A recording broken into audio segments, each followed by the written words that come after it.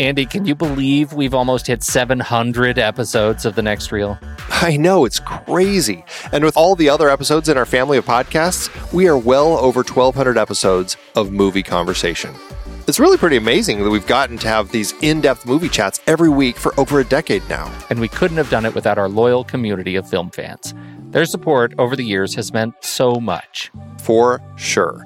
That reminds me, we should give the merch store a shout out. Buying shirts from thenextreel.com/merch is a great way listeners can continue to support the show. Plus, they get to sport our great designs. Absolutely. I think sometimes folks forget we have a variety of shirts, mugs, phone cases, and more available. In fact, a great place to start is with a shirt sporting the Next Reel's logo. We also have that classic Fast Times Spicoli Surf School tee, or the weirdly popular Rusty's European Tour shirt. The one from National Lampoon's European Vacation. Why is that so popular? Search me, but we have sold a ridiculous number of those. I guess there are a lot of Rustys taking trips to Europe? We're always adding new designs based on movies we've covered, like our brand new design for a streetcar named Desire, featuring a streetcar named Desire. So if you want to rep your love of TNR and films, head to thenextreel.com/merch. Every purchase helps us continue to have these weekly in-depth conversations. So visit thenextreel.com/merch today. And as always, thanks for listening and being a part of the Next Reel community. We've got lots more great movie chats coming your way. Andy, it is hard to believe that we have been having in-depth weekly conversations about movies since 2011. You are telling me. Producing this show week after week requires a ton of work behind the scenes. If you'd like to help support our efforts, one easy way is by using our Originals page when shopping for books and movies that we've covered. Just visit thenextreel.com/originals. Your purchases made through our links give us a small commission at no extra cost to you and allow us to keep having these great discussions. I love The Next Reel Season 4. Do you know why? I don't. Why? Because we got to talk about my favorite movie, Terry Gilliam's Brazil. That's not even an adaptation. No, but it was such a great part of our great Terry Gilliam series, and a few others in that series were adaptations, like The Adventures of Baron Munchausen, adapted from Raspi's stories, and La Jetée, which inspired 12 Monkeys. Oh, right. And for our Man with No Name trilogy, we saw how Sergio Leone's A Fistful of Dollars was basically stolen from Kurosawa's Yojimbo. We added Labor Day to our Jason Reitman series, adapted from Joyce Maynard's novel. Oof, there's one we'll always regret. Our big Stephen King series covered adaptations like The Shining, Cujo, Christine, and Stand By Me, great horror and coming-of-age tales. Another Coen Brothers adaptation, too. We got to talk about how they turned Homer's The Odyssey into Oh, Brother, Where Art Thou? For our holiday series, we did The Bishop's Wife and The Poseidon Adventure. And who could forget seeing Alec Guinness in the adaptation of Kind Hearts and Coronets during our series dedicated to him. We really need to do more of his films. Truly. We had our first film noir series with classics like Double Indemnity, Detour, and Out of the Past. And our black and white cinematography of James Wong Howe series with The Thin Man, Sweet Smell of Success, Seconds, and King's Row. So many adaptations. Oh, you're not kidding. Dive deeper into these originals and more at thenextreel.com/originals. Every book you buy helps support our show. Get the full list at thenextreel.com/originals and start reading today.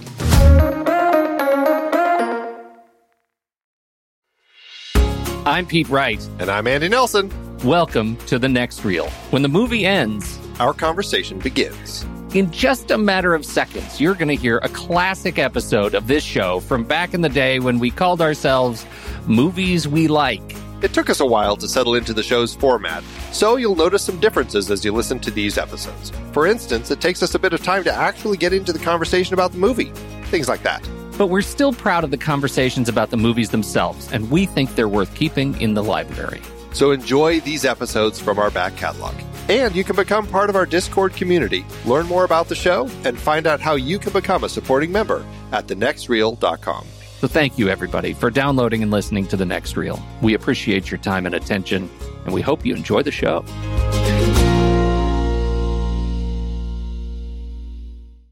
I don't talk about that in the general public.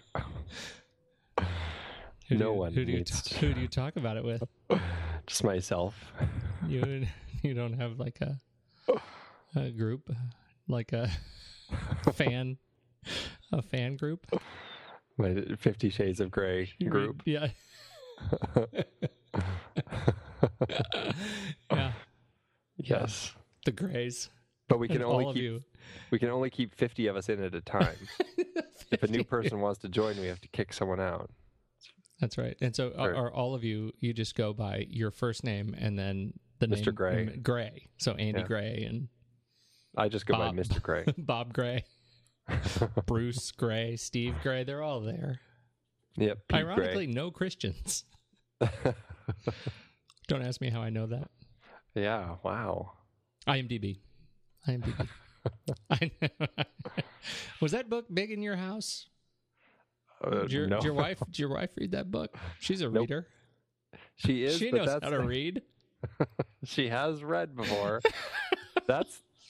I think I don't know. That's one that somehow we all managed to completely avoid, which I think is a good thing. Do you think? I think. Right? so. I think so. I think. Honestly, I know so little about it. I don't know if it's fair to say it's a good thing or it's a bad thing. I know you have to leave that question there because Yeah. I don't really know. I love that there are people who love it. Let they can have that. How about that? Is that fair? Let them. Let them have their suburban porn. Oh dear. Unless it's on Criterion, I'm not going to watch it. You flim snob. How are you this week? Are you feeling strong? Is your kung fu strong? My kung fu is weak. It's been Oh no. exhausting. It's just a tiring week. And then, I went and did this thing, which just made my day a mess. What did you do? Well, my phone was acting up. So I restored it. And, I didn't think it would be that difficult of a thing to deal with, but It's difficult. well, I did it last night, and I had backed it up before, and I'm like, okay, I've got to back up. I was ready, and so I hit the restore, and then it takes forever. So I went to bed, and I came and looked in the morning, and it had somewhere in the middle of the night decided it wasn't going to work, and so But you were asleep. yeah, but Yeah. I didn't know that. So my phone was basically like just a little piece of useless. It's like a brick, basically. And so That's what they call it. Yeah, pretty much. That is what they call it. And so I quickly hit restore again, just backup or restore from my backup to see if it would at least be done before I left for work. And I came in as I was leaving, and it looked fine. Everything seemed to be there. And so I unplugged it, and I was leaving for work, and I looked at it, and I realized that somehow my computer had decided that it wasn't going to actually recognize it with my carrier or anything. So it still wasn't a phone. I had no connection to the outside world through it. All my apps theoretically were there, but none of them would actually work because I couldn't get internet connection. I just couldn't do anything. It was a mess. And And then you're disconnected all day. You feel like a dope. and you end up building your world around this silly little device, and then all of a sudden it doesn't work. My calendar isn't working, so I missed my daughter's dentist appointment, and it's like it's just like, ugh. And then I finally get it working tonight. I go through the whole process, and I get it all restored, so everything's back, and then I have to rearrange all the apps again, and That's the just worst. just beat myself over the head with this stupid thing. It's only stupid and silly when it's not working, though. When it is working, it's really pretty good. No, you're right. You're right. But it's those moments where it's not working and you realize how dependent you've become on it. You're dependent. That Yeah. you realize that, it's like the Dumb and Dumber 2 trailer ripping that catheter out. It's like, that's what it felt like all day long, Somebody was tugging and it just... Oh, my goodness. That's so good. Oh, I was going to go for more of a teat, something that ended in teat. The suckling at the technology teat. Yes. I go for the farm, the agricultural, agri-humor. Is really, Yeah. I go down to a much more base level. yeah, catheter. Yep. Hey, well, Medical. I'm glad you got it working, and most importantly, in your rejiggering, did my name change in the speed dial ranking? Why, Nothing? yes. Well, yeah, that's what you need to say. Always say Of that. course. Yes, I forgot where everybody went, and you are number one. That's right. Always In fact, number one. Everyone else is gone mysteriously. It's just you. I have no idea how that happened, officer. Let's tell the people where we're from. Where are we from?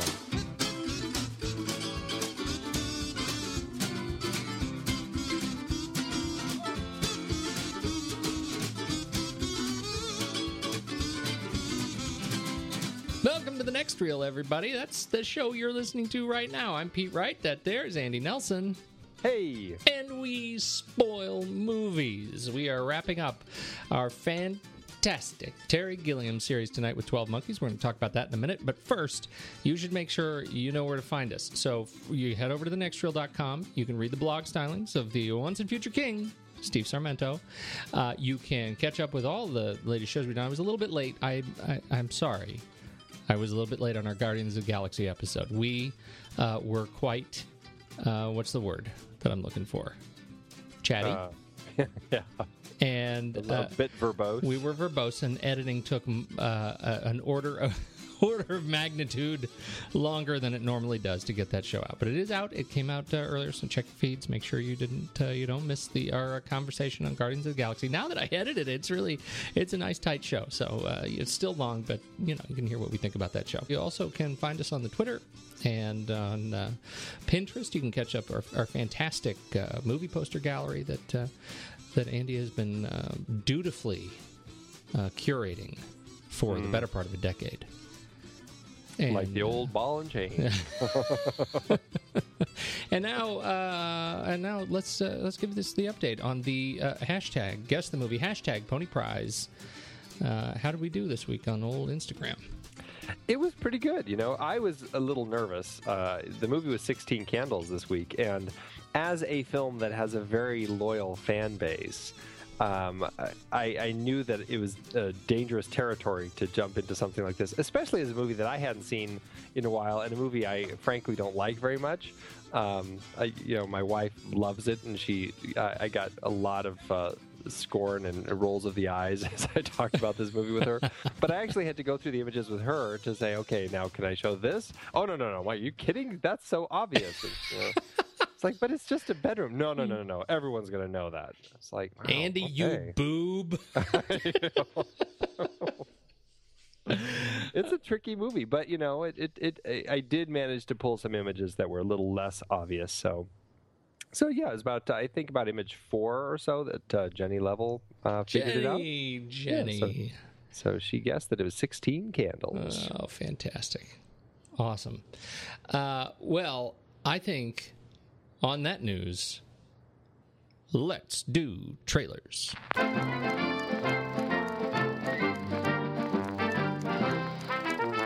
All right, I'm gonna go first. Do it. Crazy. It's always crazy seeing old little Danny Radcliffe when he hits the big screen and he's not wearing his wizard's robes. It's a little weird still for me. It's totally strange. It's weird because those movies, because my kids are at that age that those movies are still in pretty heavy rotation at my house. So I don't see him in anything else. He's not like pretty much any of the adults in the movies that are in so many other movies. But, seeing when I see Daniel Radcliffe, I'm always a little bit shaken. And in this one, I'm shaken because he actually does have horns. The film is Horns. It is directed by Alexandre Aja, written by Keith Boonen. I think it's Aja. Oh, whatever. But he likes it when you say Aja. It would be. It reminds him of the band. Where is he from? I believe he is a Frenchman. Frenchman? See, you know why I get that torn up? Why I mess up his name? I don't.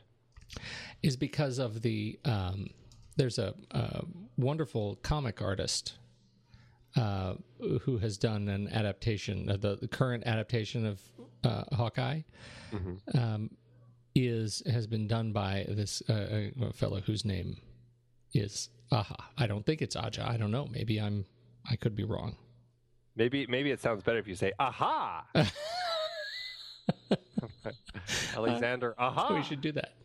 But first, let's talk about the trailer Horns, because it looks good. It's sort of, I don't know if it's supposed to be at all funny, but I find myself chuckling at it. It was billed as a horror film in which Daniel Radcliffe, it's sort of a Gone Girl-esque trailer where we have Daniel Radcliffe is involved somehow in the disappearance and death of his love, and there is some question about his involvement in her death. That's what I understand of it. That's pretty much it.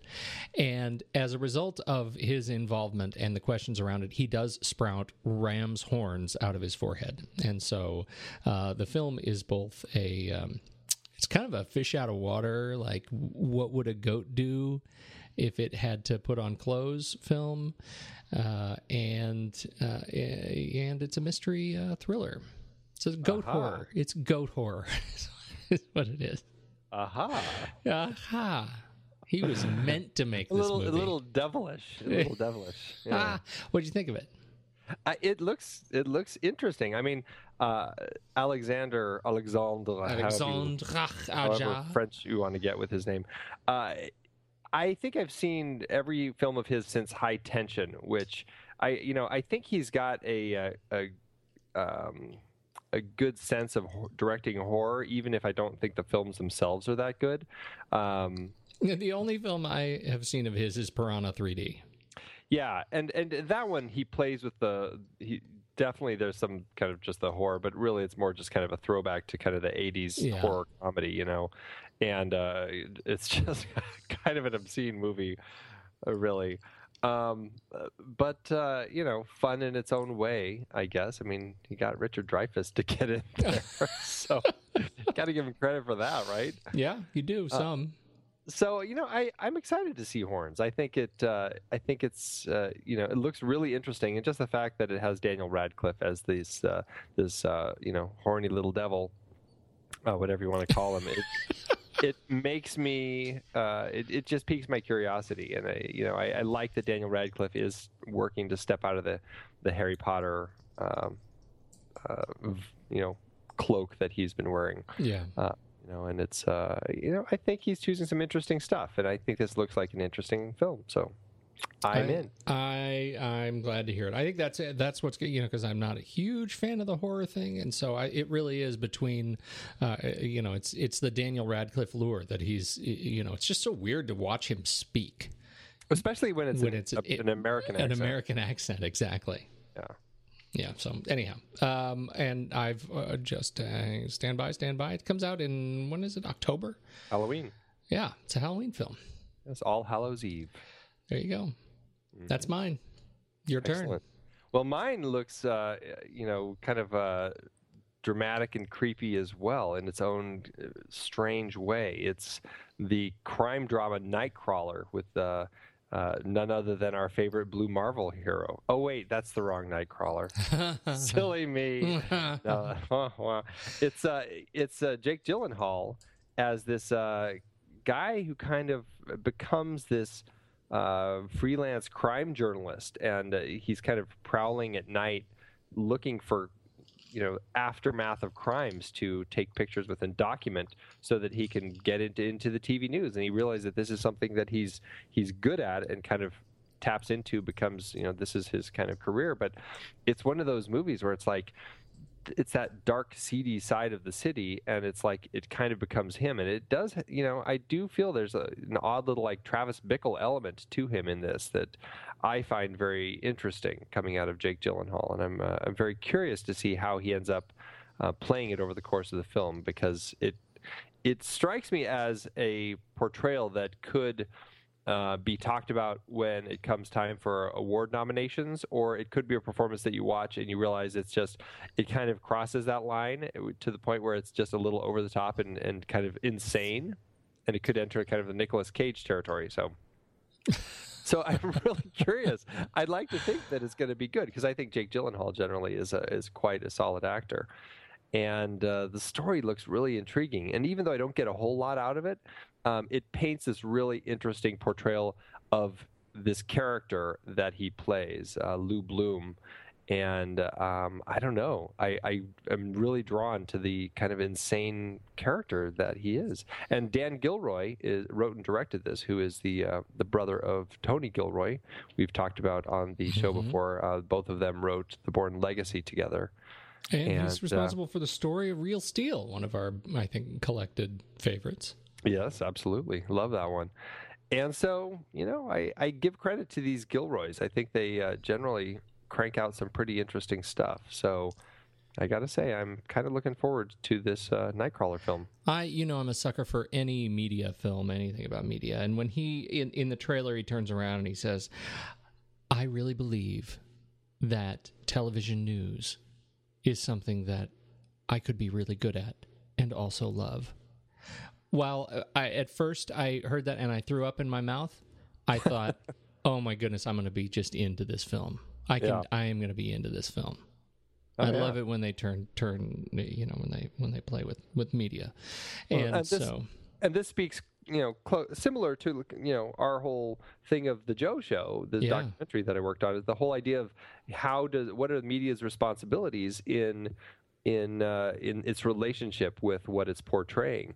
And by choosing to portray certain things over other things, do you have a hand in it now as far as causing that to happen? And in this trailer, it looks like he is a reporter who really kind of crosses that line and psychologically, kind of changes to the place where he actually possibly might be causing some crimes in order to get some of these stories. Yes. At least that's what it looks like. The trailer is very vague, and that's another October film, October 17th. And now, Andy, they're coming.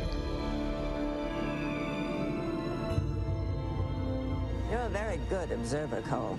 We have a very advanced program, something very different. An opportunity to reduce your sentence considerably. And possibly play an important role in returning the human race to the surface of the Earth. No license, no prints, no warrants. Well, he took on 5 cops like he was dusted to the eyeballs. What year is this? What year do you think it is? 1996. That's the future, James. Do you think you're living in the future? I'm simply trying to gather information to help the people in the present trace the path of the virus. We're not in the present now. This is a place for crazy people. I'm not saying you're not mentally ill. For all I know, you're crazy as a loon. The Army of the 12 Monkeys, they're the ones that spread the virus. Monkeys. He's been living in a meticulously constructed fantasy world, and that world is starting to disintegrate. You haven't become addicted to that dying world? No, sir. He needs help. I think I'm crazy when people start dying next month. I don't belong here. You're here because of the system. I know some things that you don't know. Yes, my son. You sent me to the wrong year. You're certain of that? Science ain't an exact science. You had a bullet from World War I in your leg, James. How did it get there? I don't know. You're a trained psychiatrist. You know the difference between what's real and what's not. You said that I had delusions. You said you could explain. I'm trying to. I want the future to be unknown. I can help you. Get you out. Can't hide from them. Don't even try. We're all monkeys. The thing mutates. We live underground. They're watching you. I just want to do my part to get us back on top in charge of the planet. Andy, I posted. I'm not sure if you saw this. Did you see today that I went ahead and zipped right ahead and posted some teaser images? Oh, yeah. Yeah. And, sometimes I do that. Yeah. And post that just to get it out there. And, I'm sometimes, people write with some exuberance. And in this case, we did get an exuberant comment about this film we're going to be talking about tonight. Right? Yeah. Matt Pedrano. Yes! Many exclamation points. 12 monkeys! Many exclamation points. Can't wait to hear it. Many exclamation points. There, and you start researching about this film. You start reading up on this film. There people feel very strongly about this film. Is that your sense? I guess I never really thought about it, but it does seem that this is a film.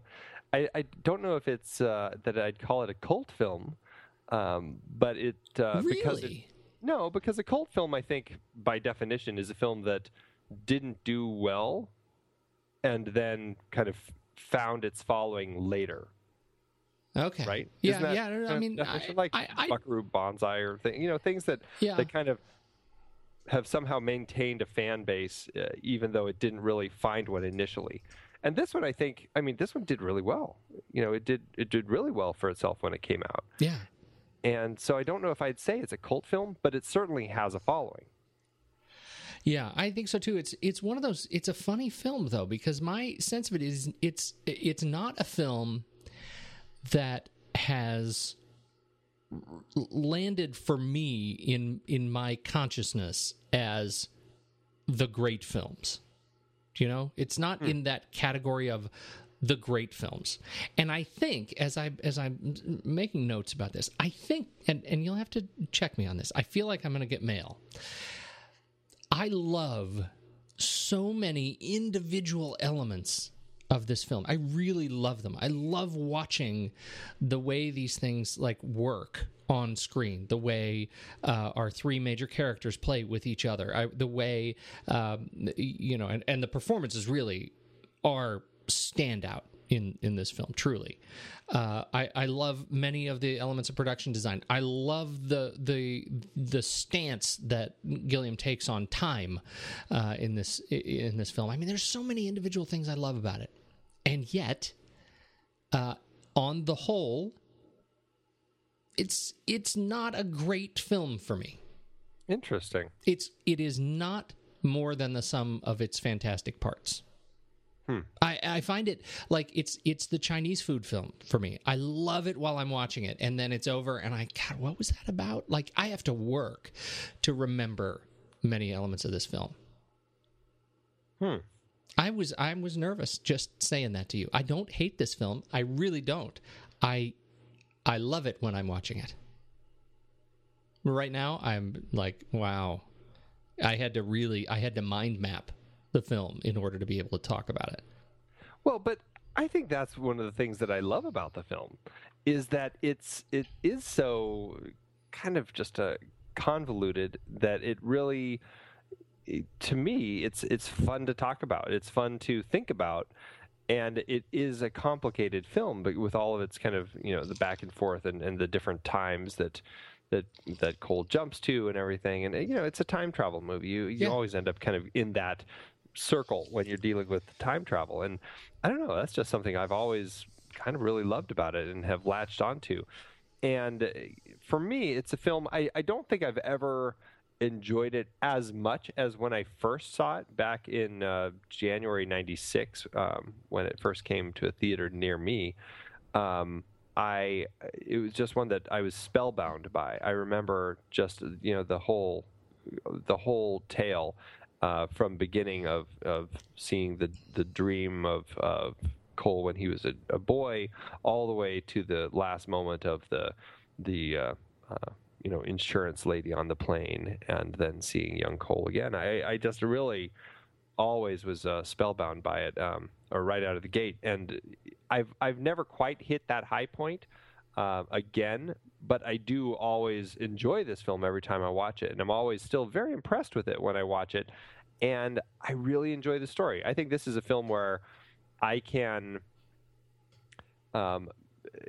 I think that I have those films that I really enjoy because I enjoy the script so much, and I enjoy the way that the storytellers actually put the story together. Even if it's a film that I don't really kind of latch onto and watch all the time anymore.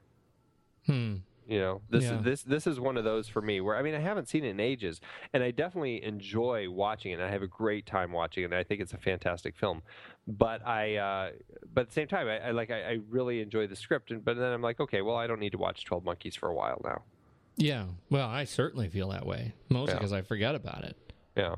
12 what? Yeah, right. I just go watch Planet of the Apes again, and I'm fine. We got to start with the. Well, I guess we should start with the just a talk about the time and the plot summary. Can we do that? Yeah. For those like us who haven't seen it in a long time and don't quite remember the major points.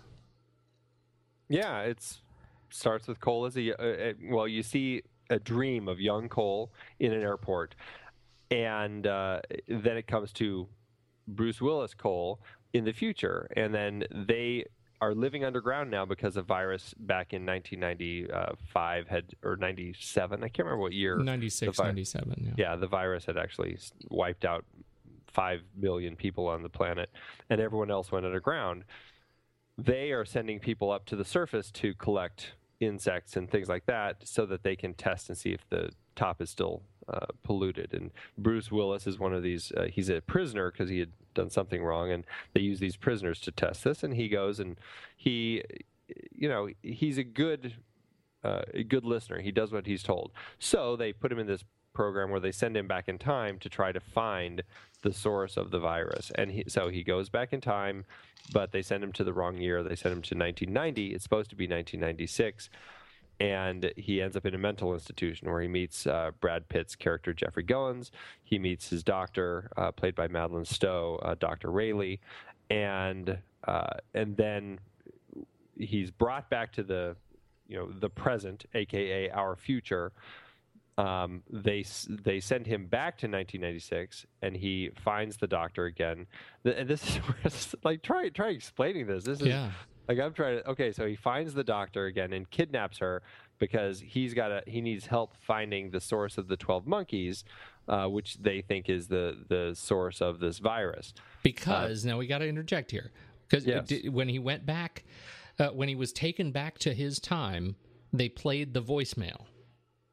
Right? Did you say that? I didn't say that, but yes, there's a voicemail that they play about the Army of the 12 Monkeys. Yes, and it's the doctor's voice. I mean, you can tell it's Madeline Stowe's voice. And he never knew about that. He never knew that the voicemail was left and hadn't experienced it. Right. Now you. And so he somehow, gosh, I can't remember now. I just rewatched it. But it's like he needs to somehow he thinks that Jeffrey Goins is involved in this, right? Yeah. They see the 12 monkeys spray painted on a wall. Well, and because the voicemail tells them it's in Philadelphia, so they go. Right. It tells them where it is. Right. So they go to Philadelphia. He has all these pictures that they've shown him and stuff, and he finds this like animal rights activist group holed up in this little, I don't know, kind of an old restaurant basically, and they are connected to Jeffrey Goins because he's kind of this person. His father works in this lab developing these tests for testing on animals and all this stuff, and so they think that's a connection, and so they want to go get Jeffrey Goins. They go to his house where he's now out of the mental institution. He's hanging out with his dad, Christopher Plummer, and it's just like so complicated.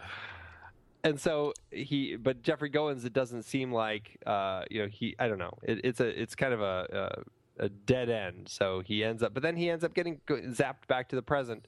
They think in the present, aka our future again. Mm-hmm. They think that Jeffrey Goins is that Jeffrey Goins is the head of this 12 monkeys, and so he's the one who they're going to go watch now, because the whole goal of the future is to figure out how did this virus start so that they can this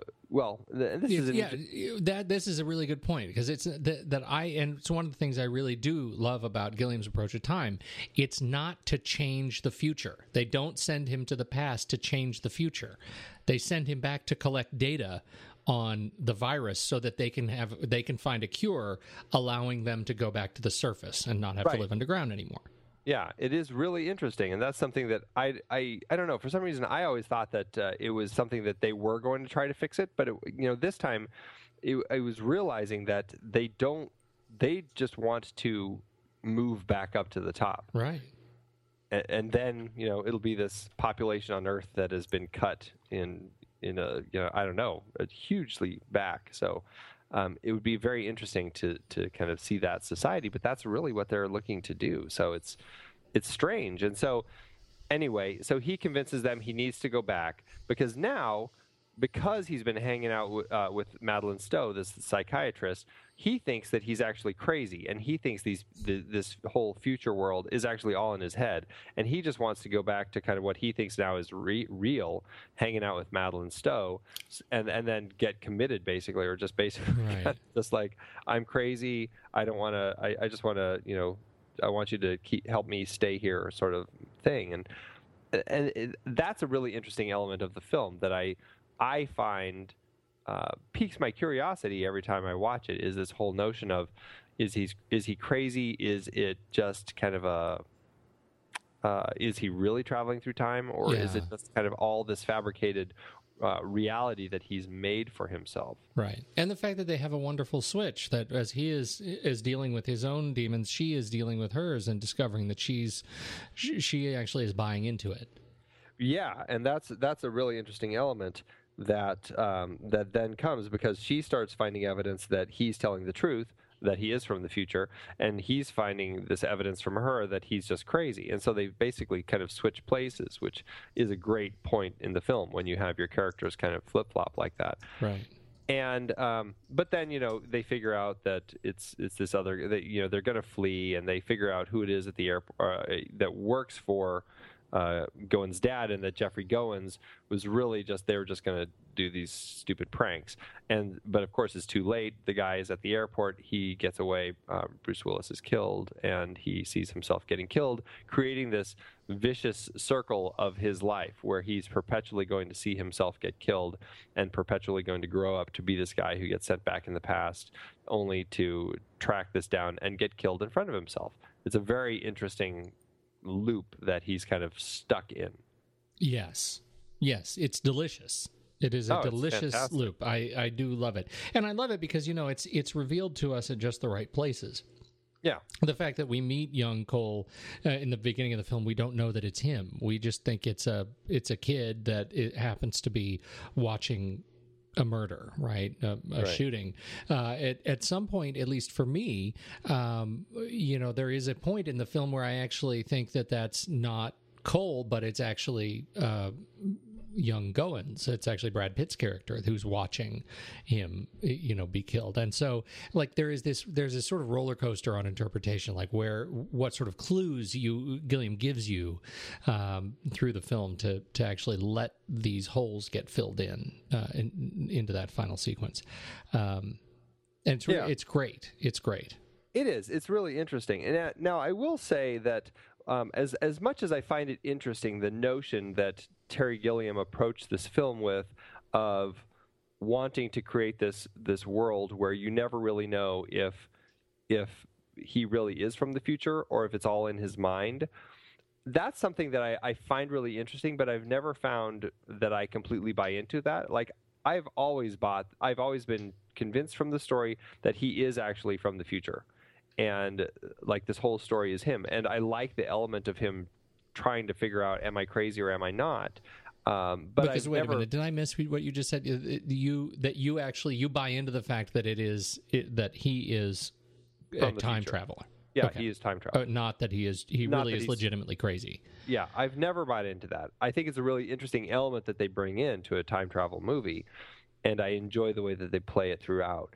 But I think that if that's the direction that they really wanted to go with the script, I don't think that they should have had any scenes outside of Cole and his world, because any scene when you have just Dr. Rayleigh talking to a police officer or looking through her papers to find these photos, that's all leading us down this road where all of a sudden we're not with Cole anymore. We're with her, and she is finding this evidence that he's right.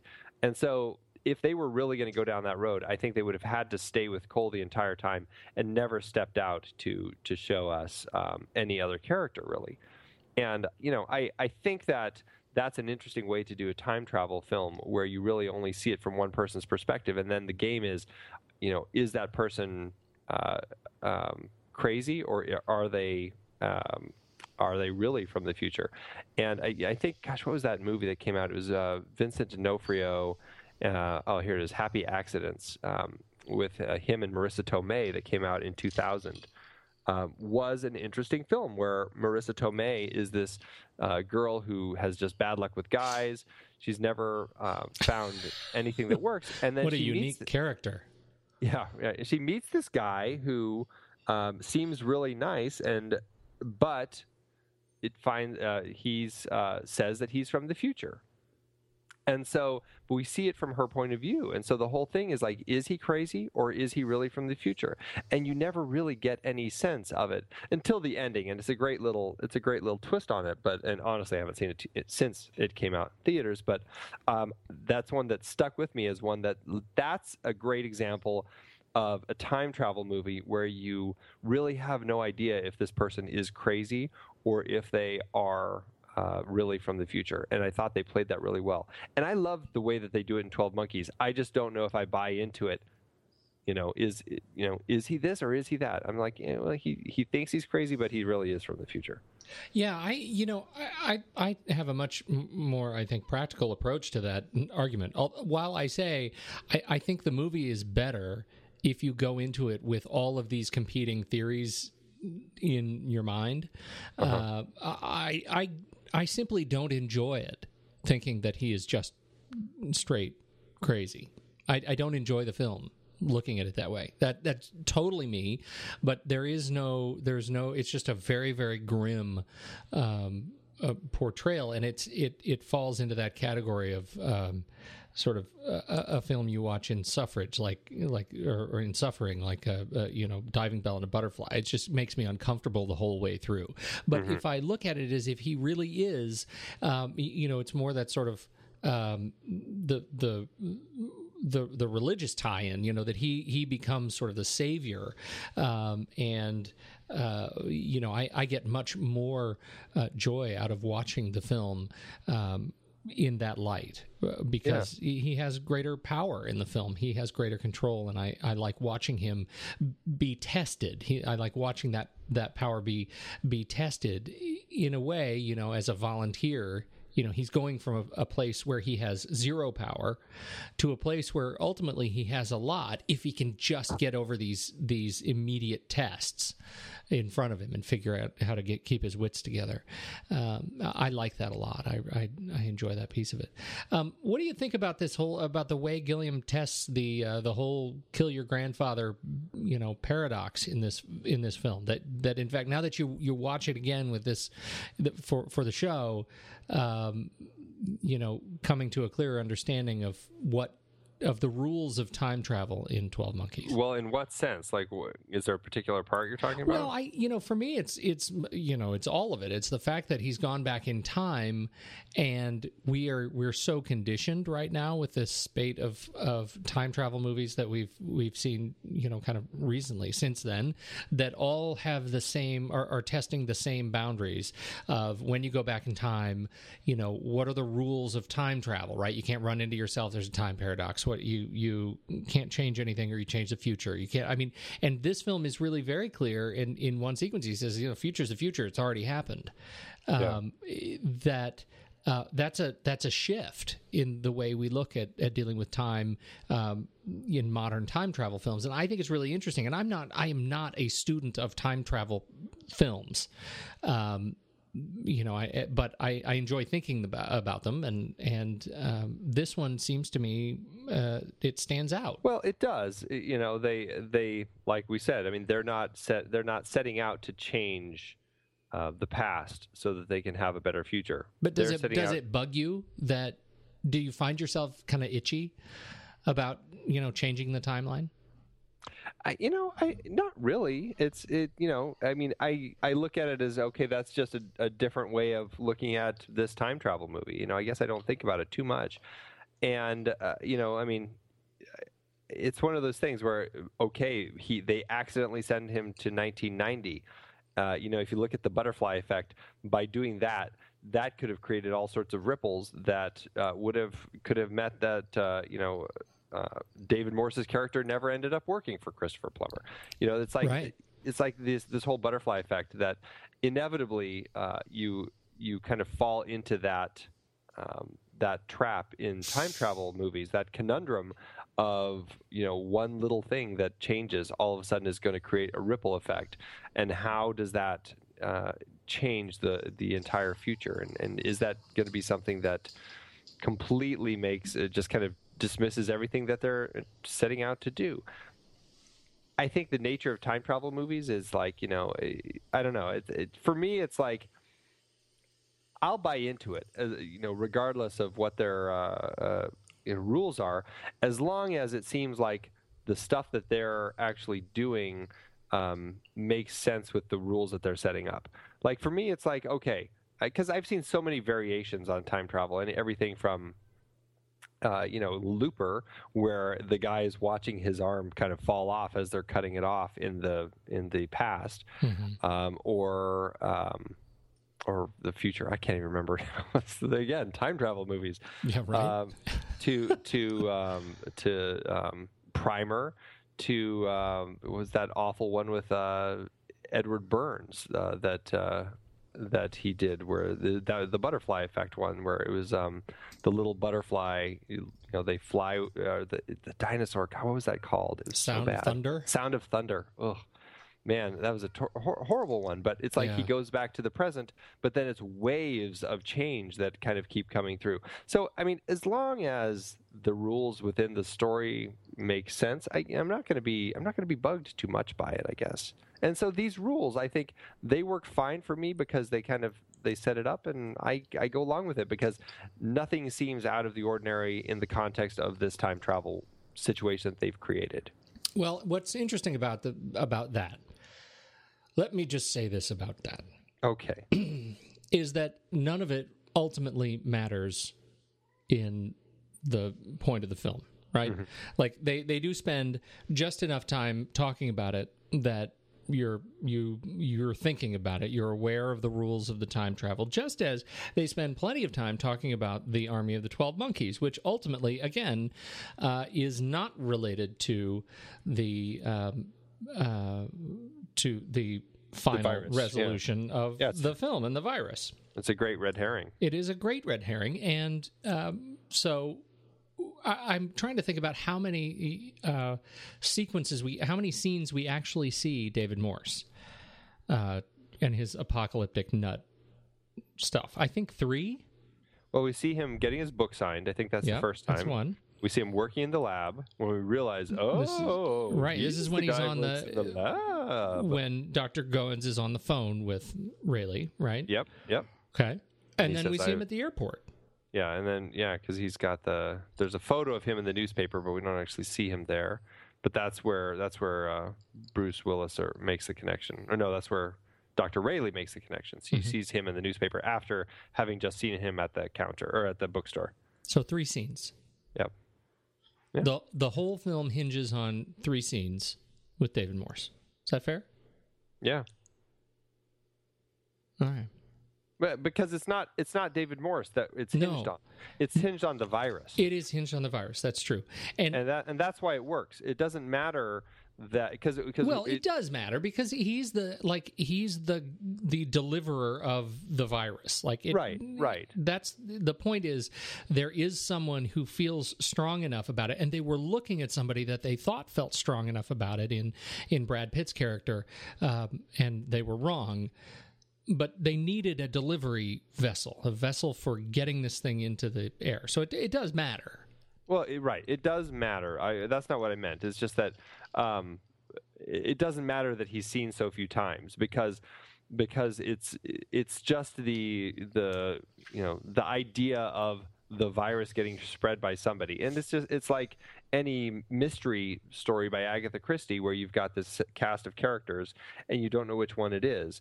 And you look at one of those, and I'm sure that some of the people who end up, actually doing the crime are featured in only a few scenes, but it's because we've been misled so many times down all these different rabbit holes that all of a sudden when those puzzle pieces come into place, you're like, oh, I should have seen it all along because of those 3 scenes that person was in. It all makes sense to me. But because of the nature of this the 12 Monkeys, I mean, they become the other things, like it's the Army of the 12 Monkeys. No, it's Jeffrey Groans. Oh, maybe it's his father. It's like they're leading us down these kind of, it's a mystery. They're leading us down these little rabbit holes as we try to find it, only to realize as we get all those final puzzle pieces.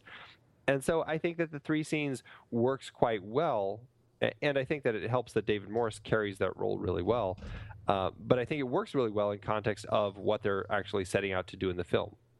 Yeah, I totally agree. And I guess I was saying that not being critical of the fact that, such an important part of the film is relegated to 3 scenes, but that once you pull out those 3 scenes and realize just how much misdirection you've undergone over the last, hour and a half, it really is sort of a magical unveiling, and I think that's one of the things that the film does really well. That by the time you make it to the airport scene, you have seen enough of it that as now new faces are finally revealed for that last time, it all comes together in a really wonderful dance, and I'm a fan of that. I mean, I really like it. I think it's really very well architected. Yeah. No, I agree. Okay, so Brad Pitt. I think he's great in this. Oh my goodness, is great. Yes. he's just completely manic. What's funny about this was early in his career.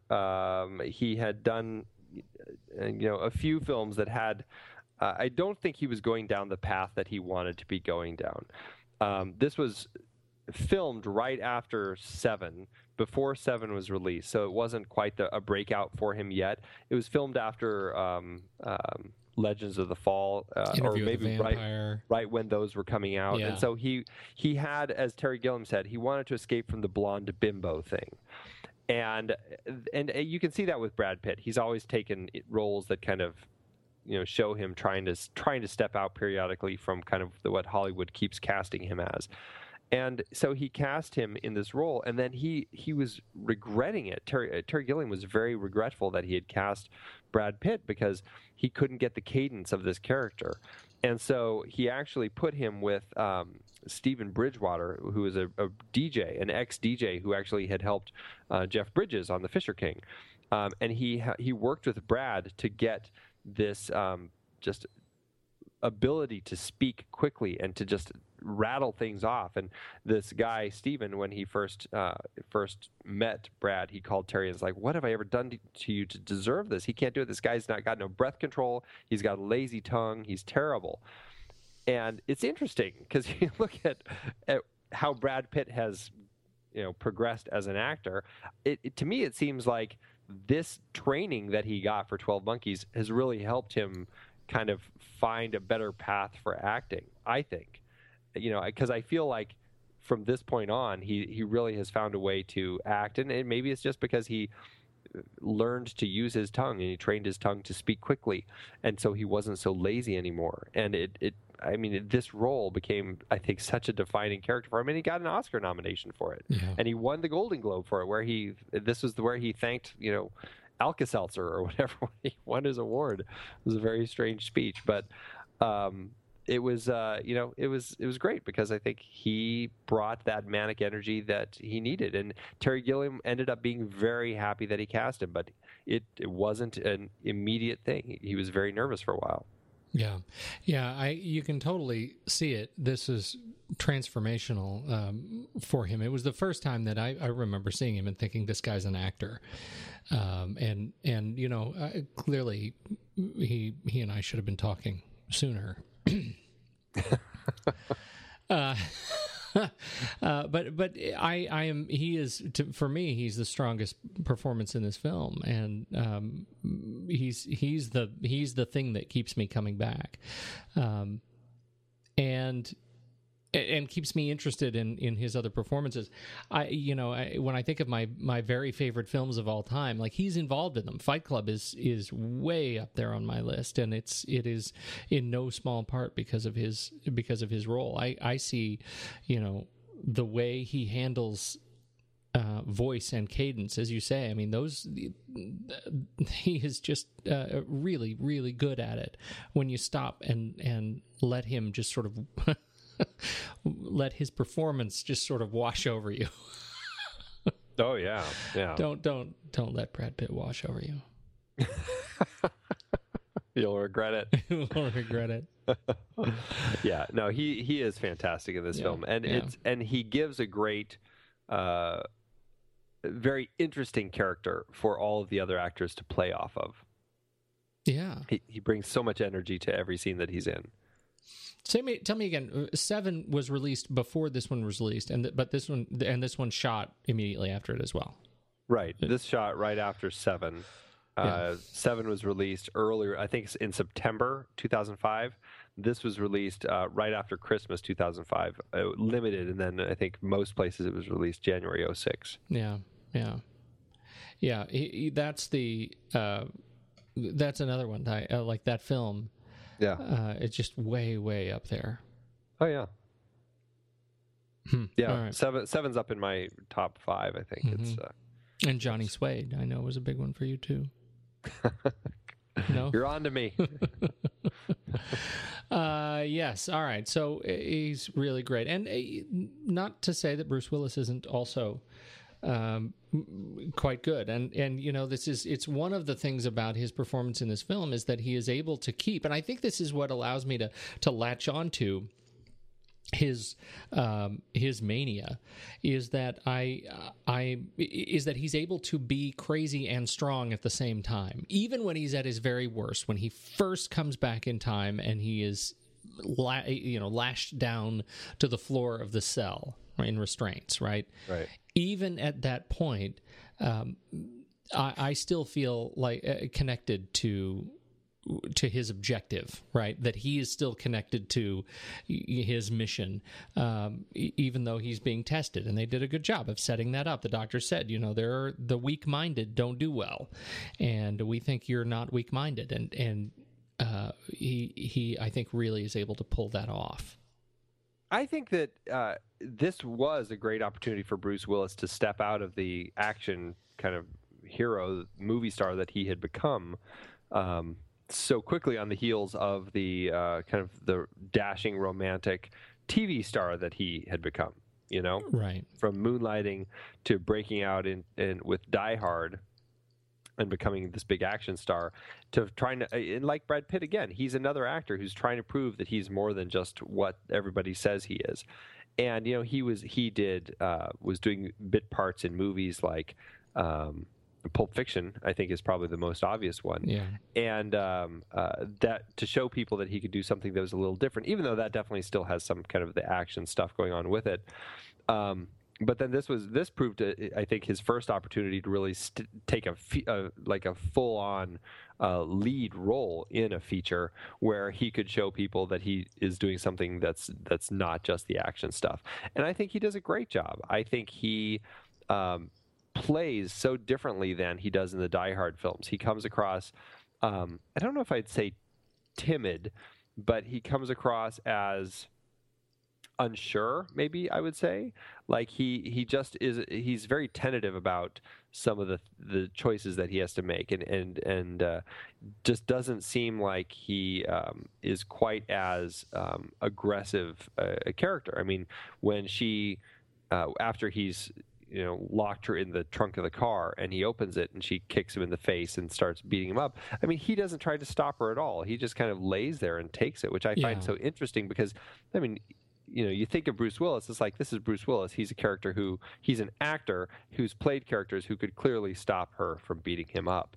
But here he is as this character who's in this place where he's just so lost in his own mind that he's just doing nothing. And I find that so interesting and compelling, and this constant confusion. And that's why I really do love this kind of comparison to, is he mad? Is he not? His journey of that. Am I mad? Am I not? Because I think of what it does to you, going from this time, I can't remember what year it is, 2037, I think, to all of a sudden 1990, to 2037, to 1996, or to 1912 or whatever it is, to 1996. And it's just like jumping around. And you can lose yourself. And I think that's a really interesting aspect of this time travel movie, where a character is breaking down because they're losing sense of what's real anymore. And that's something you don't see very often in time travel movies that I really do feel is very strong in this one. And I think Bruce Willis plays it perfectly. Yeah. I like the way you say that, Tim. And I mean, when I characterize him as sort of strong, it really is that balance between mental and emotional strength, and watching him walk that banister, that sort of that rail, is really elegant in this film. And to do it opposite Madeleine Stowe, who in this film, I mean, this is the film I fell in love with her just a little bit in this film. She is wonderful and unique in the way she speaks and moves and emotes, and the way she interacts as the therapist and mother character to him, sort of rehabilitating him as she falls into her own sense of sort of delirium before the truth is unveiled. I think she does this. She walks that rail equally deftly. Yeah, and I find her... I always find her such a compelling character to watch, because there's that moment that she has in the film where he jumps out of the car because he sees the 12 Monkeys tags on the wall, and she has her moment to get away from him. This is at the point in the film where he's kidnapped her. Right. And she's behind the wheel of the car and can drive away, and she's just about to. She shuts the door and is getting ready to go, and then she has that moment where it's like there's something about him that, I mean, when she first meets him, it's like, I feel like I've met you somewhere before. And there's this weird connection between these two characters, and there's something in her that doesn't allow her to leave. And I find that really compelling. Not just that, but then from that point on, I think that I love how she plays the character, because there is this anger that she constantly has after that point. And she has it most of the time that she's kidnapped, but I get a sense that her anger, in my head, I see that her anger is kind of shifted to, angry that he's kidnapped her, to then after that point, it's this anger at herself for going along with him now. And she's kind of kicking herself like, I had a moment I could have gotten away and I stayed. What was I thinking? But she still couldn't leave. And so I find it really interesting that looking at it that way, where she's just like angry at herself. It's like, what am I thinking? Why am I here? Mm-hmm. And I love that about this character. Yeah, I do too. That's a great transformational moment in the film. The beating, when she really you sort of get your first sense that she's in it now. She's either part of the mystery or she is falling for him in some way, one way or another. She's in it, and even when he is sucked back to the future, she's in it. Mm-hmm. Yeah, she's great. Yeah. These are the three characters that really make up the bulk of the film. I don't know if Christopher Plummer, I mean, he's in it a couple of sequences and put in a cage. Yeah, he's hardly in it. I mean, it's great seeing him. This obviously became, I think, from Amanda Plummer, his daughter, to him in this film, became kind of a connection with Terry Gilliam, as he ended up as Dr. Parnassus in The Imaginarium of Dr. Parnassus. Yeah. So clearly they are people who enjoy working with each other, he and Terry, which is fantastic. But yeah, his role is really minor in this. If there is a minor role that stands out for me, it definitely is David Morse, because I think the scene where he releases the virus in the airport under duress, really, it's like he wasn't even planning on it. That scene, I feel, is just God, it's so tense. I get just like my stomach knots up every time he's about to open that, and just like, oh man, here it comes. Just and because it's not only is he opening this virus to kind of spread it and start destroying the world, but also it's like a moment within himself where he's like, this is it, I'm going to die now. I'm going to kill, this is how I die. And as he opens it, and it's like, I don't know, David Morse I think he's an actor who has so much going on. Oh, he really does. That sequence was incredible, and it's just sort of gut-wrenching how he interacts with the security agent at the gate. Even more so when he has that conversation with Jones, the insurance woman on the plane, who we know as one of the doctors from the future. And I don't know. I mean, am I alone that he already looks like he's starting to deteriorate? I mean, there's been some sense, and as I read about it, that people are saying, well, the virus doesn't spread very quickly, or else everybody in the hospital, including Cole, may have contracted it and been killed. And if this was, kind of ground zero for this particular virus, why didn't what happened next? But boy, when I look at him on the plane, he already looks, this is like 5 minutes into the future, and he already looks sweaty and kind of am I alone in that, or do you think it's just like stress flop sweat?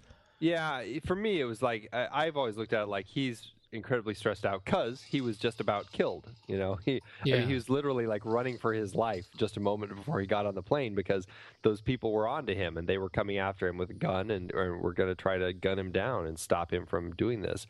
And so that's what I always associate with kind of his nerves and Well, he was great, and in that final sequence, as we sort of wrap up the story, we have just wrapped up David Cole's or James Cole's story, and his life loop thus begins again, and then we wrap up the tale as we assume, and that the insurance Jones is sort of the plan B, the backup plan, in case Cole is unable to shoot David Morse's character. Is that your sense?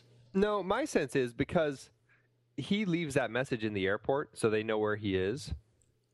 And, the thing with time travel movies is once you've done something, it's like the people in the future, they've had plenty of time to figure all that out, and they can be there instantly. 39 years. Right, just like his friend Jose, who is right there with him. All of a sudden, he's just like, "Oh, you just left that message," Right, and you left that message 39 years ago, and yet it was 5 minutes ago for you. Right, exactly. And so my sense is that they've kind of developed this whole plan, and they know that that Cole ends up dying because Jose's there and everything, and so I assume that all their people know what happened. And so now they've developed this plan where now she's like the next step to try to figure out, okay, so I'm going to go sit next to this guy on the plane.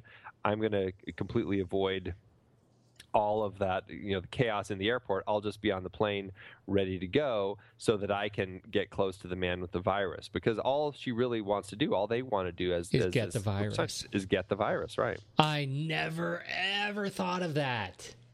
The whole time the shootout is going on in the airport, she's not there. Right. That she, the last time this happened, she wasn't there. Right. And that this is a new plan. That's brilliant. I like it even better now. See, now it just stepped up a star for you. It did. It always does. It always does. That's great. All right. Let's talk just about Terry Gilliam. Yeah.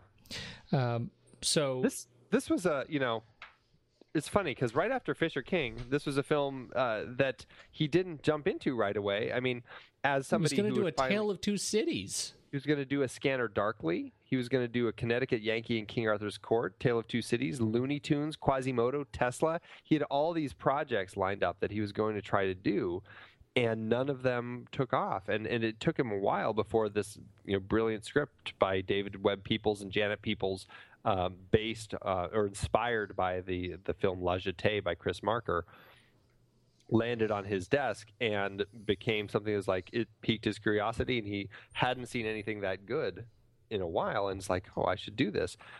And again, and the thing is, this, he found it very ironic that this was a Universal film. The people who were behind Brazil and he had such problems with, who were now coming to him saying, we want you to direct this film.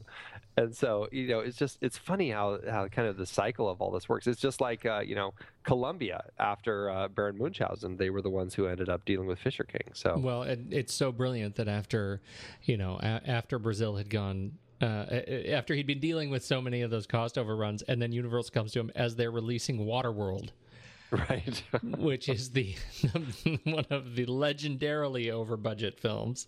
Oh yes, they kept pushing stuff overboard. Right, pushing film overboard. Reels of film. Reels of film. What a mess! What a mess that movie is. So Terry is and they gave him Final Cut. Yeah, well, and he's always fought for Final Cut. Like he has always fought for it. It's just it boils down to the rules that they give him that go along with that. And that's what caused the problems on Brazil, because they gave him Final Cut, but only if it came in at 2 hours and 5 minutes or whatever. And this one, they gave him Final Cut, and I think they said it, had to come in at 2 hours, and it came in at 2 hours and 9 minutes with the credits. So I guess that was good enough. So he got Final Cut on this one.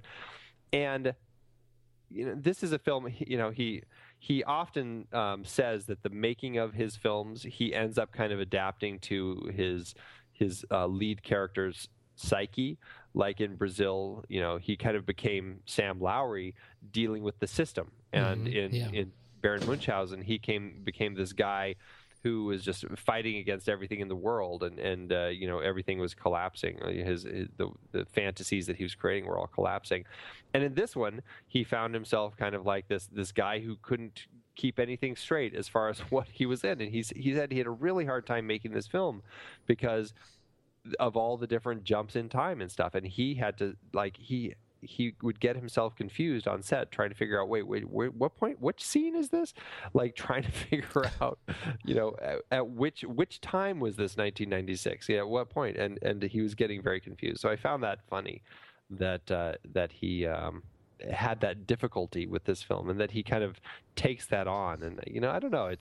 He's a guy, we've talked about his bad luck, but he does seem a guy who also just takes things on. He brings these things to himself by it's The Secret. He must have read The Secret before it was written. but skipped most of it. Right. What is your sense of how this? And I don't want to derail it too much, but what is your sense of how this film relates to The Fisher King as the films that come after the trilogy of the imagination? Right? Because last week we talked about how The Fisher King is sort of his first grown-up film, right? That this is him getting a chance to shed some of the more youthful fantasy. How do you think that applies here? Well, he does say that these two films, this and Fisher King, were, at least at the time, were the two most enjoyable films for him to make. They were very easy to make. Everything went well. I mean, obviously, he had his issues and everything. But for the most part, comparatively, he felt that these films were just so easy. And I think it was a sign that he was learning that the system wasn't necessarily out to get him. That if he found people that he could work with in the system who had the same kind of mindset as him, that he could succeed and he could tell really interesting stories. And, there's an ease, I think, in these two films, and kind of a more assured hand, I find, when I watch these films that feel like films. They all feel like they're made by a confident filmmaker. But these two, I don't know, maybe it's just because kind of the Hollywoodness of them, that, they've got the Hollywood actors, they've kind of got, clearly the bigger budgets and everything. They feel a little more genre, perhaps, even though I still have a hard time classifying either of them just as a wholehearted genre film. But I don't know. I feel like they do feel a little more.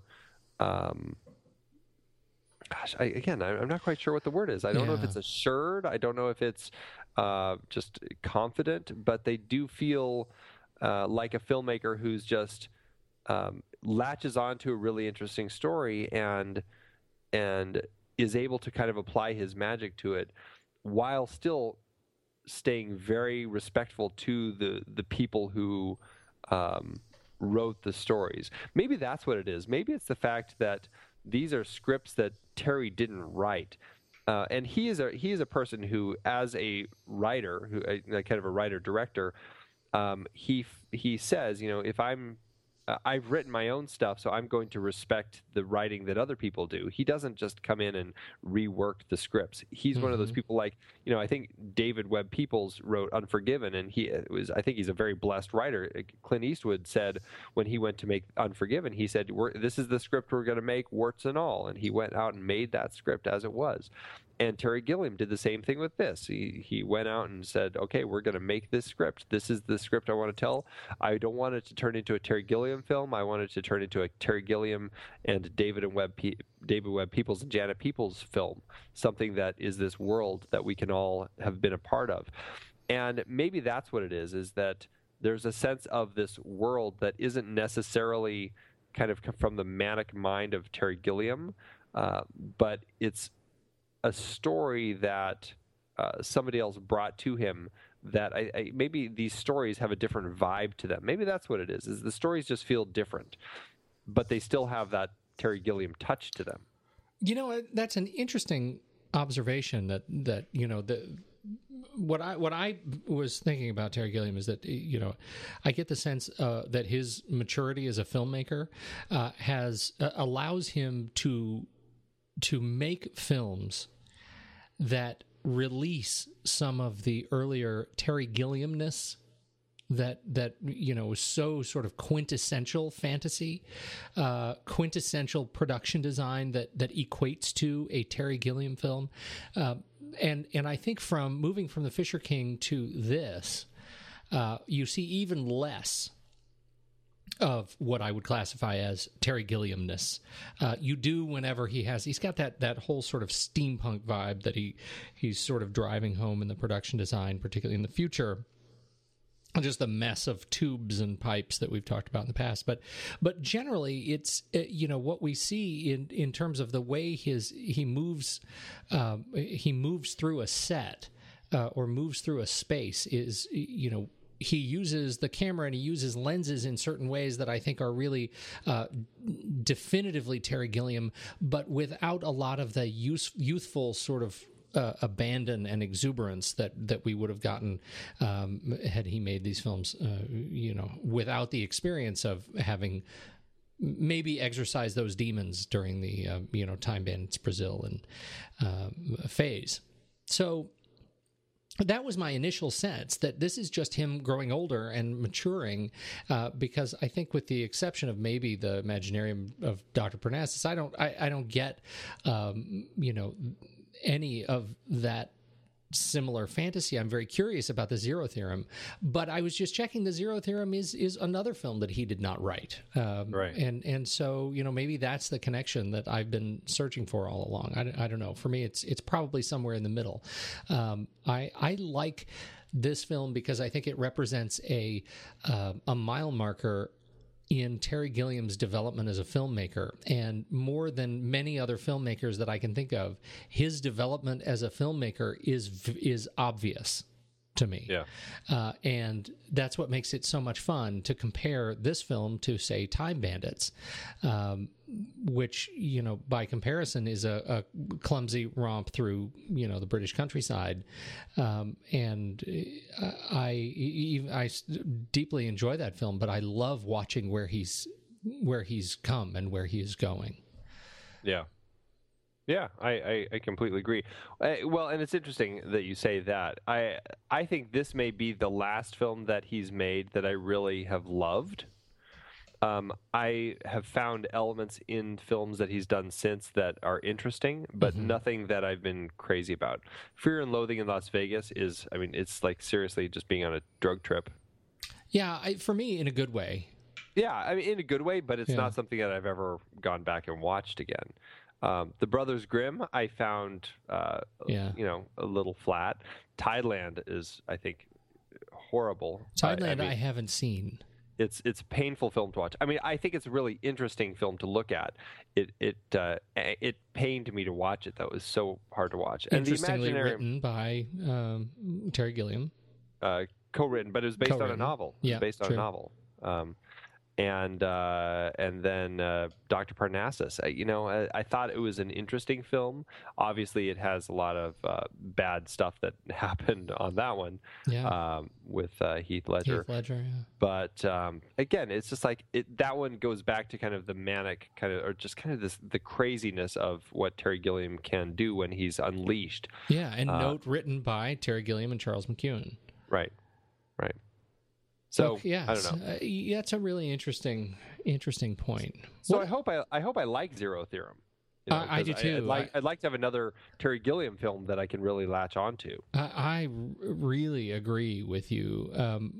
I'm very much looking forward to the film. I think the trailer looks incredible, and it's possible irrational exuberance. Yes, we'll see. I've heard some bad reviews, so makes me worry a little bit, but we'll see. But it does pique my curiosity that he has picked up the Man Who Killed Don Quixote again after the whole trials and tribulations of that got made into that fantastic documentary Lost in La Mancha when it didn't work the first time. So it's interesting to see him actually getting people on board to fund it a second time. Yeah. Yes.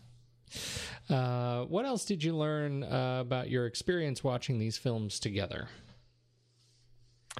I don't know. I think Terry Gilliam, his style is very clear. If there is a director who really kind of fits with the whole auteur theory vibe that's very obvious, I think it's him. I mean, he's got a very defined look that is very easy to pin on all of his films, whether it's the Dutch angles, kind of the very wide angle lenses that he uses, just how detailed he is in the shots. That's a fun little story. I don't know if you watched the Hamster Factor, the great little documentary again about the making of 12 Monkeys, but the whole it's on the DVD and the Blu-ray and stuff, and it's a really fantastic documentary about just kind of the making of the film. And it's where he met the filmmakers who then went on to document his failed attempt at making his Don Quixote film. But the title of that film, I think, says a lot about Terry Gilliam.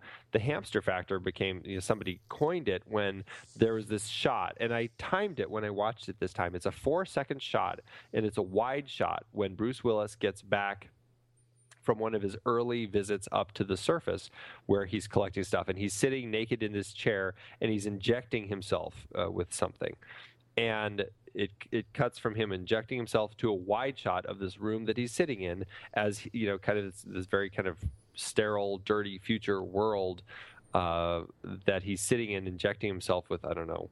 And off to the side is a hamster running in a wheel. And it's not something that you would probably even notice. I don't know if I've ever noticed it before, except for the fact that they talk about it in this documentary. This hamster, Terry Gilliam latches on to details like he wanted that hamster to be running. And it took forever to get that shot because that hamster would not run. And they tried and tried and tried, and they kept doing the shot over and over again.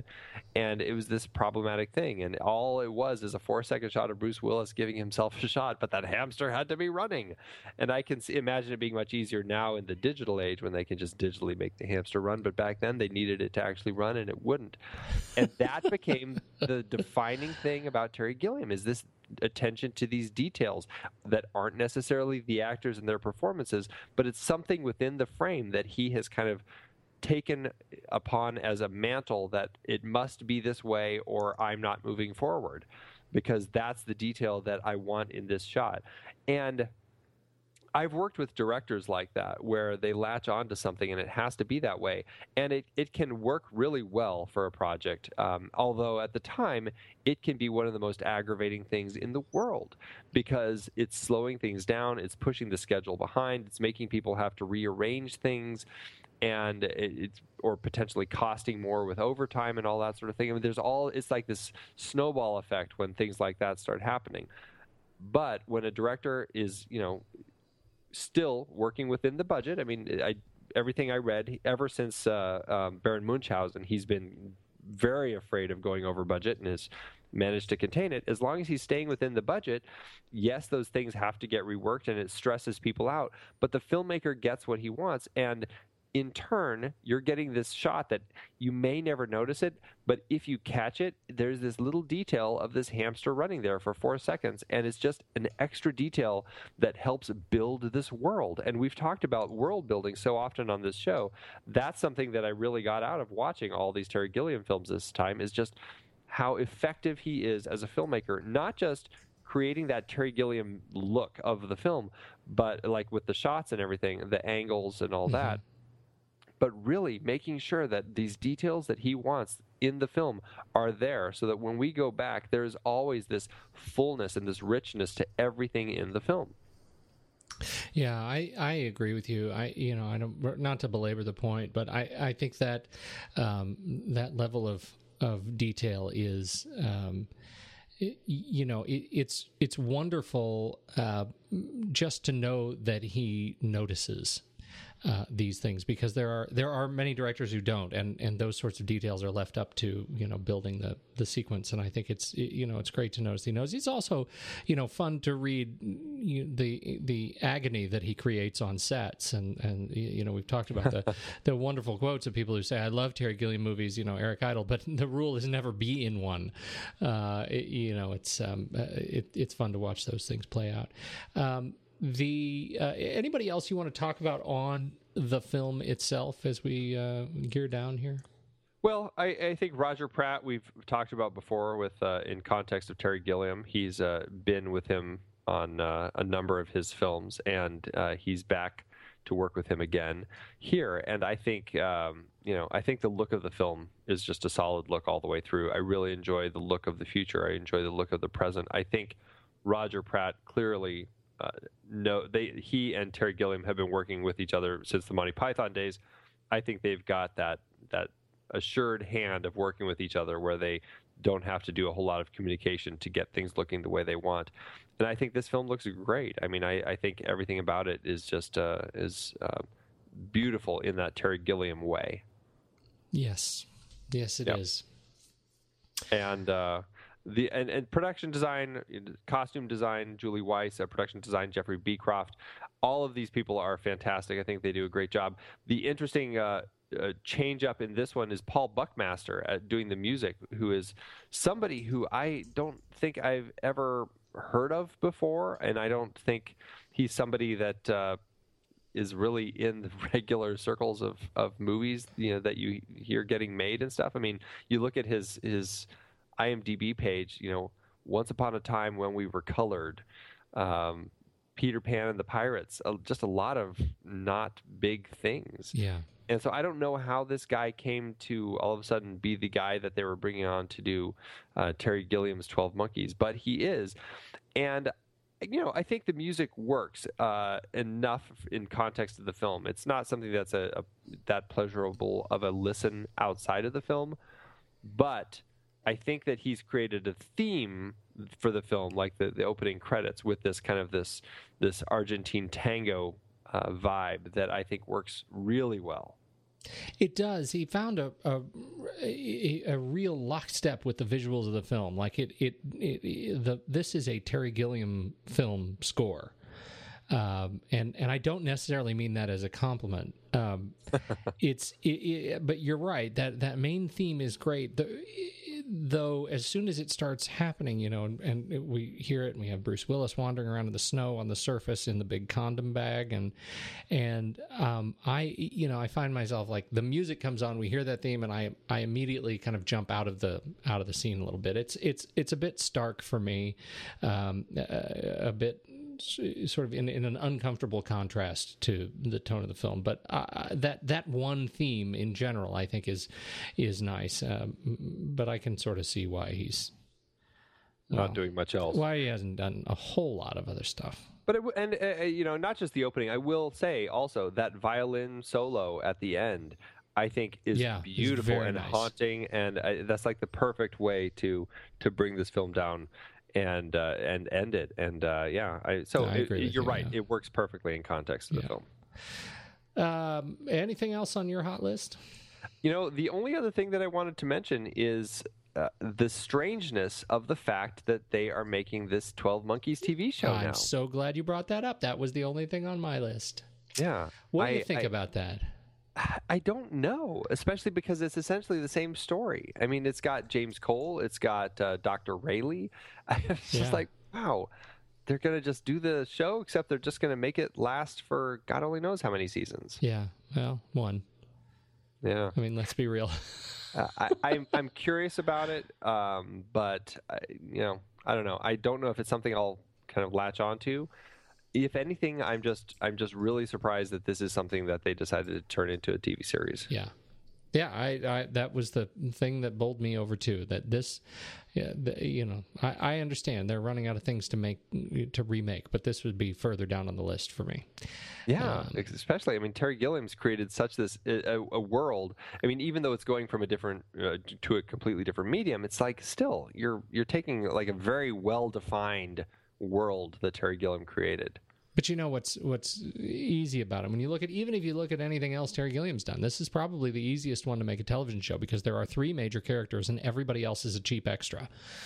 You know what I'm saying? Like this is a film they can make in, probably in Vancouver or, Toronto, and they can, they can do it cheap. And it'll be an interesting guard. And this is kind of the era we're in, right? I mean, we're in the hot zone era again, right? We've got Ebola coming over. We've got Ebola hit the shores in Atlanta. We've got a massive crisis going on in Africa right now. And the other major Michael Bay produced, I think it's on TNT, right? The Last Ship is hunting down a virus. I mean, we need something. Everybody needs a virus property to compete with, and this is a good one. Yeah, it is, and of course they take the good ones and latch onto it. I wish they would take the bad ones and latch onto it and make something good out of them instead of redoing something with the good ones, making it worse. Yeah, I say we talk numbers.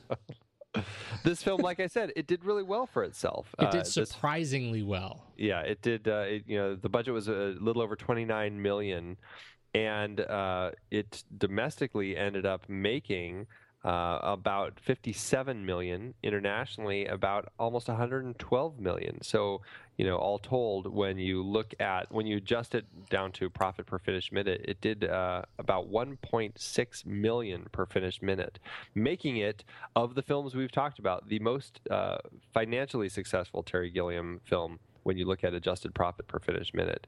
12 Monkeys, then Time Bandits, then 12 Monkeys, Time Bandits, Fisher King, Brazil, and then at the bottom of the heap of all of our films is Baron Munchausen. It blows me away that this film did that well. Really? This was a great film. I remember when it came out, it was a huge buzz. I mean, I saw it at least a couple times in the theaters. It was it was like number 1 at the box office for like a month straight at least. It was a big movie. You're right. I mean, I remember, but I'm just watching it and just how I feel about it. Again, I love it. I love talking about it. I love the experience of watching it. Mostly because I love all the individual pieces on the screen, and yet we're going to hang up tonight, and I'm going to go to bed, and in the morning I'm going to forget that we had this conversation. No, I'm not going to forget about the conversation. I'm going to forget the movie we talked about. I see. I feel like you say that just because it's convoluted, but that's no, it's not, because I know I have the Popcorn Pete nickname. Okay, I get it. But the whole thing is, I do like to be challenged by film. I really, really do. I love teaching films that challenge people. I love these things. And this one, there's something about it I just can't connect with, to that greater sense of cinema wonder. Like I walk away from it and I'm done. I feel like I held my own in our conversation here, talking about time travel, talking about it is complicated. I get it. I understand what's going on in the film. I just don't connect with the whole narrative in a way that makes it that really internalizes it for me. Well, let's see how it does in our rankings. Let's do it. Let's, for crying out loud, head over to where we go, flickchart.com/thenextreel, and you can catch up with our entire stack rankings of our favorite films and see if they line up with yours. Is it going to crack the top 50? Oh, there you go. Changing it up a little bit. All right. Well, 12 Monkeys. First of all, wait, before we do this, where is this on your personal Flick chart? I don't know. I don't have it open. I have ours open. I know. I'm just saying. All right, go ahead. I should have checked, but I'm sure it's up there, probably in my top 200 or so. Mine's in the top 200. It's 135 for me. Okay. All right, go ahead.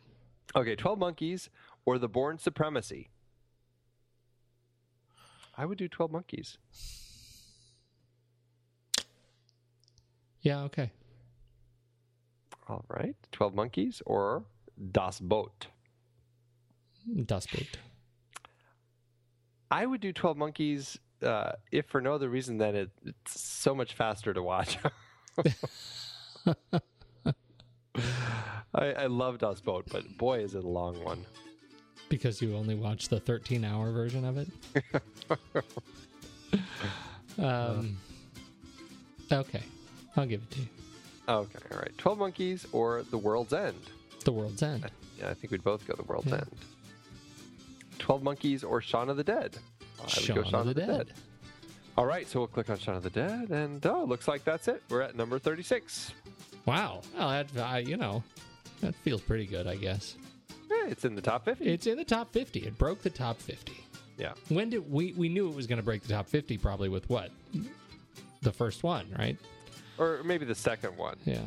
I think the second one would have gotten it in there because we're at it is what was 144. That makes 144 on our Flick chart. So splitting that in half, is I don't even know, 72, something like that. Yeah. I guess I'm done. I'm done with. I'm certainly done with this. Where do we go next week? We didn't even talk about that. Yeah, we're going to go a completely different direction, and we're going to jump into the Man with No Name trilogy. Quite excited about that. A little Sergio Leone, Clint Eastwood action. I am too. I'm very excited about this. Oh, yeah. I can't believe it's taken us 3 years to talk about it. I can't either, but this was, I think, one of those ones where I think it was a little daunting to kind of take them on, right? Well, I'm excited about this one. This is a little bit off kilter for where we have been for the last little while, so it'd be good to get into this, into a little Leone. Yeah, definitely. I'm ready. All right, man. I'm out of here. Good talk. I gotta go to bed. I see a spider crawling in my window. I'm gonna go eat it, just in case.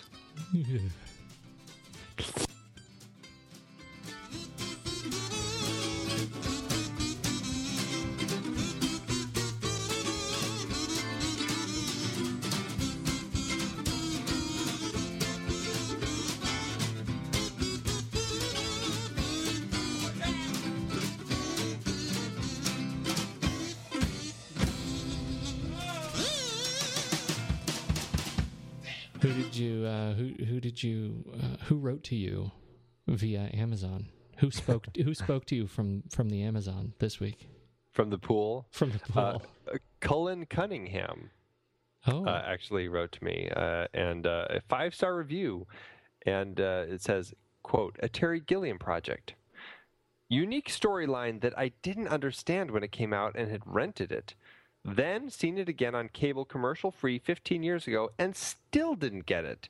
This time, I'd seen where it said story and directed by Terry Gilliam, then knew who and how to view it, and I finally got it. LOL." Oh, my goodness. Oh, it's a Terry Gilliam Now film. I get it. I used the purple glasses. Mine's not that much clearer. Dr. Kim's with, I assume, a silent H, X, and Z wrote this just in March 29th, 2013. How about this? They needed Bruce Willis. It was certainly good to see Frank Gorshin again. The young woman playing the psychiatrist was nice to look at. The Philadelphia Municipal Center, at least that's what it was when I lived in the city, aroused some pleasant memories for me. Let me see. Oh, yes. There were a few minutes of the recognition of love between the two leads, which had some appeal. What else? Nothing else. This is a variation on an ancient film plot in which nothing has been added having visual, intellectual, or emotional appeal. No doubt, Bruce Willis was paid an enormous sum to do what a third-rate Broadway hack could have done as well for 5% or less of the salary and percentage cut that he commands, but the Bruce Willis name is about the only thing the film had to offer to draw in the general audience. If you are another of the washed masses, I would avoid this and pick up something entertaining. Oh, yes, Brad Pitt was also in it. Luster, it will not add to his resume. Wow. So there are a number of factual issues wrong with that review, but mostly I'm just going to stick with the his cadence in that final paragraph and the fact that, he pulled out washed masses. Gotta love that. I'm a washed mess. I've been podcasting since 2006. In that time, I've tried countless hosting platforms, but in August 2022, we switched to Transistor to power all of our shows here at True Story FM, and it's been a game changer. I love that Transistor allows unlimited podcasts and storage without extra charges. We can publish so much content, and we do. If you want to start up a podcast, do yourself a favor and host your show on Transistor. With their one-click publishing, you can get your new show onto all the major podcast directories effortlessly. And their website builder lets you quickly build custom sites for each show. The detailed analytics are invaluable too. You can access all kinds of listener data anytime. Oh, and the versatile players allow you to embed episodes anywhere to reach new listeners.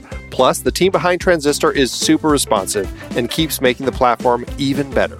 After using countless hosting services over 15 plus years, Transistor has been, hands down, the best podcast partner for us. If you want a hosting platform to take all the worry out of getting your podcast out into the world, go to thenextreel.com/transistor and check it out. Support our show and support your own show by going to thenextreel.com/transistor. Start growing your podcast today.